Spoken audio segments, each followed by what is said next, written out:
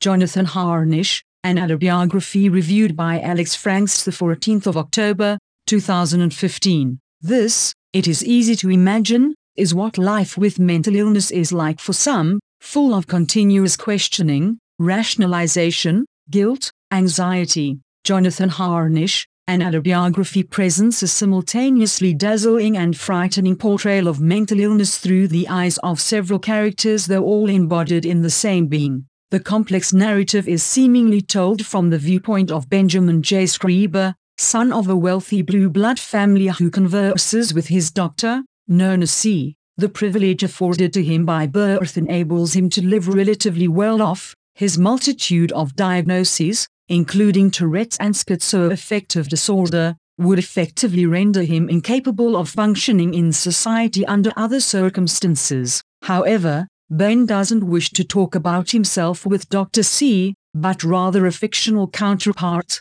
Georgie Gust. Georgie, like Ben, comes from an aristocratic family and views reality from a different vantage. An obsessive coffee drinker and chain smoker, he maintains a quiet, though sordid, existence on the outside, a rich sexual life in private. Early in the text, an erotic scene focusing on his foot fetishism appears in exacting detail. This proves to be the most tame of Georgie's passions, as soon he begins his sadomasochistic conquest of Claudia, an older woman whom he hires to torture him. This, too, is richly rendered, as Georgie is teased with dripping wax, hot pans, and psychological distress. The two become dependent upon each other, hating yet needing their company, and their relationship evolves into a bizarre reimagining of the American dream, one in which we are privy to the seedy reality underneath the polished exterior. Forced to confront the darker nature of desire,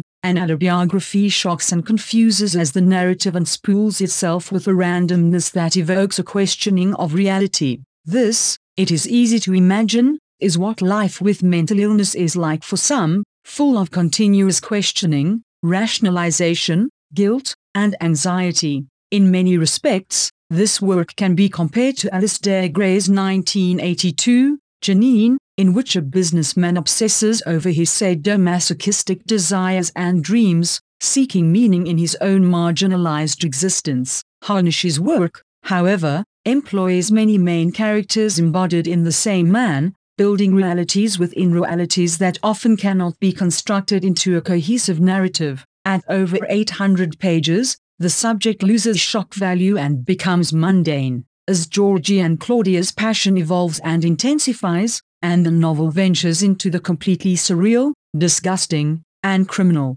the oversaturation of violence and S&M confuses the message. Mental illness is romanticized at points in the text, as well, which may leave some familiar with the realities with an unsavory taste. That's not to say the work isn't well written. It's carefully plotted with well-rendered characters, presented in a narrative that would appropriately be deemed schizophrenic. However, upon reaching the end, there is an exhaustion.